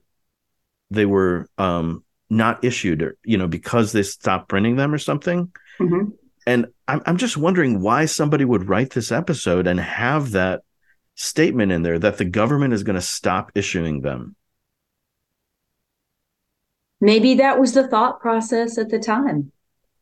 It's crazy. I don't know. It's crazy, Susan. It is crazy, Stan. It's lunacy. I mean, everything in this episode is supposed to be real or based on reality, including including the lasso and the cuffs and the tiara and the everything egregious strength, except this lie about $2 bills. How dare you, Steve? I blame Stuart, of course.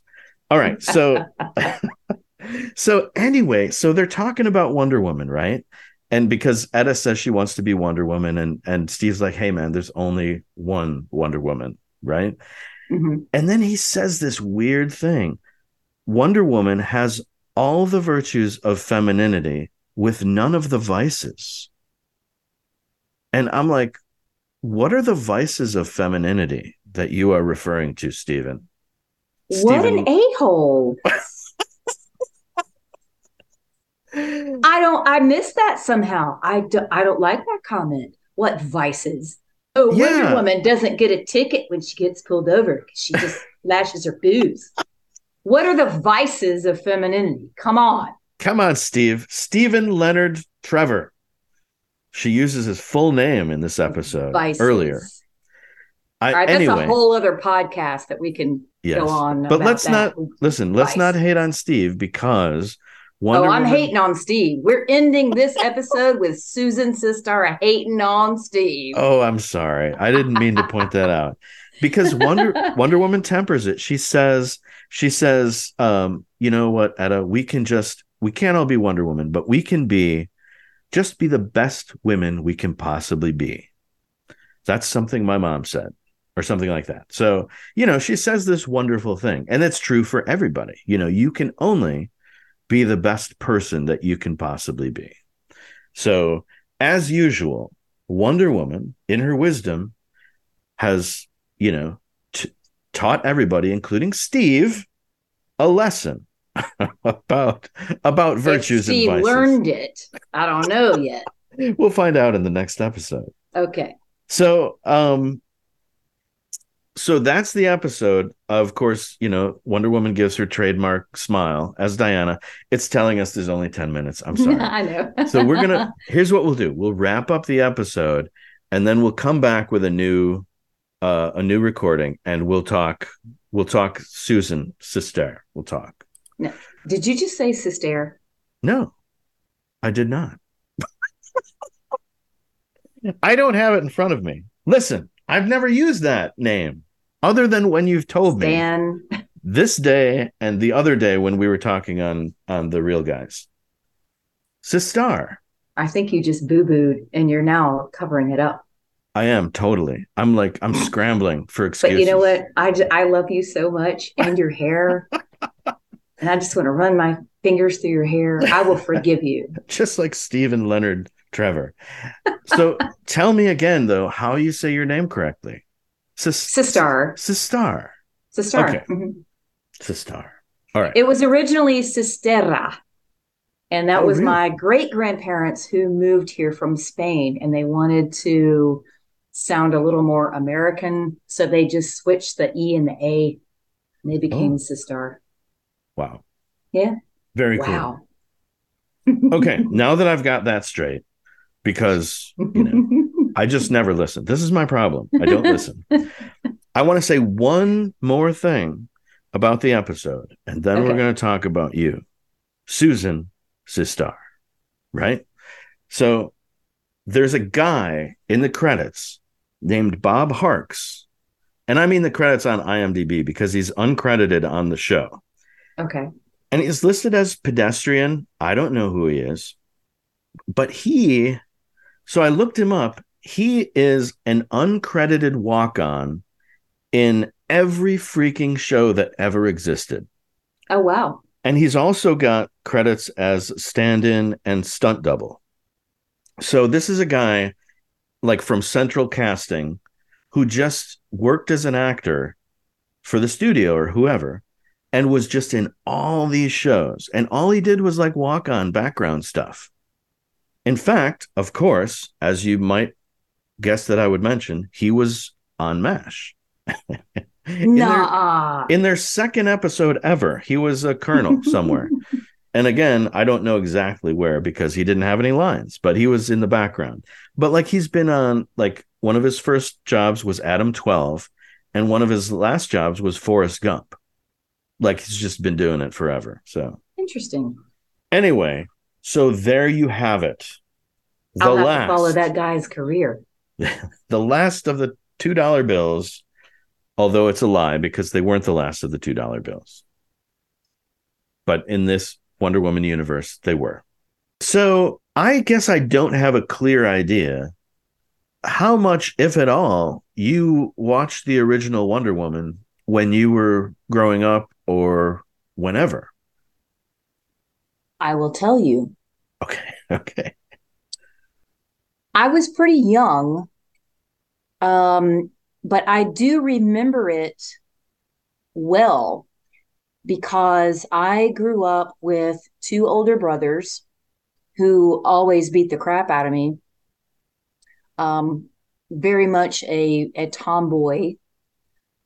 I had no choice. I had no real female influence. I mean, my mother, but you know, she tried to get me to be girly and stuff, and it just wasn't happening. So, and a lot of the neighborhood kids, most of them were boys. So I had a lot of testosterone growing up around me. Uh-huh. But I also kind of resented it because I was like, there's nothing on TV that's, for me. Although that's not true. Wonder Woman, I greatly admired her. I'm also a big Joan Jett fan because when Joan Jett made her appearance on the music scene, wow, I'd never seen anything like it. It was this like strong ass female chick, and I have my influences that are male that I love dearly. Keanu Reeves is one of them. Of course, Corey Feldman, is one of my dudes. Yeah. I appreciate his background. He's coming to Spartanburg. Yeah. By the way. Yeah. I know. We're going to hang out. Yeah. Talk about that. So talk about when you met him. He's coming the day after my birthday. And I like to tell people that he did that on purpose. Maybe he did. I don't know, but I'd like to think that. Yeah, he's coming back, and he's a pretty good performer. I know people give him a hard time because I guess when you're an actor or a musician and then you flip-flop, you're gonna take some flack. Yeah. And he has. But he is a really good performer. He did all the songs from, not all, but a lot of the famous songs that he, from movies that he was in back in the day. And he was very good at it. He's plays guitar, he sings, his band is pretty good. It's a good time. I'll say that. And he was very nice to talk to. I hung out with him a little bit last December. And I like him. I respect him. How did you meet him last December? I bought a VIP ticket. Oh, okay. And then I gave him a copy of my book. Oh, okay. So now, which book is this? Because you are a prolific author. Like you have a couple of books, right? I have 5. 5. And I gave him the second book that I wrote, which is called Cats, Boys, and Booze. And the subtitle is How Not to Find Love in a Really Small Town. Because Spartanburg is small, South Carolina. a decade ago when I wrote this, Spartanburg was not what it is now. It didn't have the number of restaurants and, cool places. And it used to be called, well, I actually called it this. I used to say it was Greenville's uglier twin. Okay. Because Greenville was like the place to go. But now Greenville has kind of turned into a Charlotte Junior, and parking is awful. And, Spartanburg is still small enough where you can park anywhere downtown and go to lots of places. Yeah. And it's my hometown, and I've kind of gained an affinity for it more than I ever had before. And I think that's more to do with the fact that my parents have passed on. Mm-hmm. And I don't have a lot of family left. I have 2 brothers who are still in town. And so Spartanburg has kind of grown on me in the last few years. And so I invited Corey Feldman when I saw him and gave him a copy of my book. And I said, please, when you come to Spartanburg, you got to let me know and we can hang out and whatever. Unfortunately, I'm embarrassed to say this. I forgot my Instagram password. So I haven't been into Instagram. So maybe he has emailed me through Instagram. I don't know. I need to do that. You should probably do that. I am terrible with social media. I gotta say, I'm just awful at it. Yeah.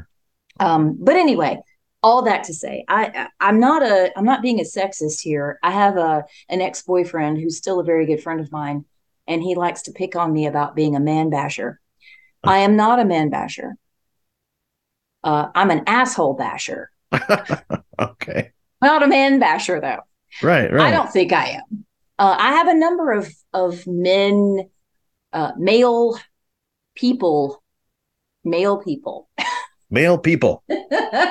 that I really love and respect. And unfortunately, I've come across this a lot, that when a woman has so many female idols that we look up to, it's kind of seen as either we're a lesbian or a man basher or whatever. That's not the case. It's just because when you grow up and you're young and you don't see a lot of people who look like you, and this can apply to people of color as well. When you don't see a lot of people who look like you kind of get a little depressed. Yeah. And you crave that. And so for that strong woman persona, to watch that as a kid, I can't even tell you what that did for me. That really sparked a lot of who I am. And I ended up, doing things like going in the military and moving overseas and skydiving and bodybuilding and doing some badass woman stuff. And I owe a lot of that to my early influences of these powerhouse women. Yeah. So there's my spiel about Wonder Woman and Linda Carter. Yeah. And also, she's freaking beautiful. I mean, yeah. I don't want to sexualize her because so many people do, and that's not what Wonder Woman is about. But if we're going to speak about that, I love the fact that she actually has a female figure that is normal and not super skinny. Right. You know what I mean? Yeah. God, I just think she's amazing. Yeah. I do too. Yeah. All right. Well, is that what you were looking for? That is exactly what I was looking for. Yes. That's wonderful. And now, like, so you've talked a little bit about this. So you are possibly moving towards getting back into bodybuilding. I am doing it. Yeah. Yeah. Whether I do the show or not next year, I don't know. But gotcha. I'm doing it. I'm getting back into the mindset of it because I'm about to be 50. Mm-hmm. And I thought to myself, one thing that is very important to me is being a good influence on other women, especially younger women. Mm-hmm. And I want them to see someone like me and say, okay, I can do that too. Yeah. All right. So, so you are not a fan of social media necessarily, but if people want to get them more Susan, whether it's like learning about anything that you've done, including maybe your books, where would they look online for that? Susan A. Sistare, Sistare. I Sistar. have a Facebook page. I'm embarrassed to admit I'm not that active on it, but I need to be. Mm-hmm. Just because, yeah, that's the way things are going. I'm just not very, I'm kind of an introvert. Mm-hmm. And yeah, so I don't do a lot of social media. I need to. So thank you, Stan, for getting me out there and making me do that. Yes. I My also pleasure. have a Gmail account, susanasisstar@gmail.com. People can email me, which sometimes they do. Uh-huh. I got an email not too long ago, about 2 weeks ago, from a guy. It's funny, I get more emails from guys than women. Yeah. I don't get that, but I do. And he read one of my books and said, this is fantastic. And I want to have a conversation with you sometime. And it made me giddy. Awesome. Well, thank you so much for doing this, Susan. It was great to talk to you. It's my pleasure, Stan. You know, I always love supporting your endeavors and doing things with you. Well, thank you. All right. Social media wise. Yes. And So, we'll probably have a beer soon. yes. Guess where I'm going now? I don't know. Where? The Cyclops Cidery and Brewery. Nope, I am going to Duncan Park in Spartanburg, South Carolina to go to the American Legion baseball game. Nice. Very with cool. my friend Bob. You've probably seen him because you're on Facebook with me. Yeah. Who is about to turn 98. And Awesome. he's there waiting for me now. So I'm going to go hang out with him at the baseball game. Awesome. Well, good luck. Have fun. Thank you very much. Let me know when you want to have a beer. All right. Absolutely. Love ya. All right. Love you too. Bye-bye. Thanks, Dan. Bye. My interview with Susan was recorded back in July, and you heard that she was going to a baseball game with her friend Bob. Susan was active with the veterans community and had become great friends with Bob, who unfortunately passed away a few weeks after we recorded. Now, I asked Susan if she wanted me to edit that last part out where she talked about going to the game with him, but she thought it was important to remember Bob. He was 97 and a World War II vet who served in the Navy at Pearl Harbor. Susan had posted quite a few pictures of her and Bob at baseball, at the VFW luau. I know he appreciated her friendship, and so do I. Susan is quite the Wonder Woman. Teacher, actor, bodybuilder, veteran, and author. I'll put her author page in the show notes. I definitely recommend her books. And listen, if you want to have as much fun as I hope she had as a guest on this show, if you are a Wonder Woman cosplayer, or like Susan, if you're simply a Wonder Woman in your own way, I would love to talk to you. Send me an email. You can find my email link as well as my social media links, including my new TikTok, thanks to my friend Wanda. All that stuff is on WonderWomanWednesdays.com. I've got links to all my favorite podcasts like Book'em Dano, Eventually Supertrain, Made for TV Mayhem, and also the Real Guys Facebook page, where I do a weekly live Facebook video with my buddy Jack. We talk movies, we drink beer, and sometimes interesting folks stop by, like Susan. I absolutely appreciate you listening, and I hope you have a wonderful time this holiday season or whenever you might be listening to this podcast. Life can be beautiful, and we are in this together, you guys, so treat each other and yourselves with a little extra care. Like the llama says, be kind whenever possible. It is always possible.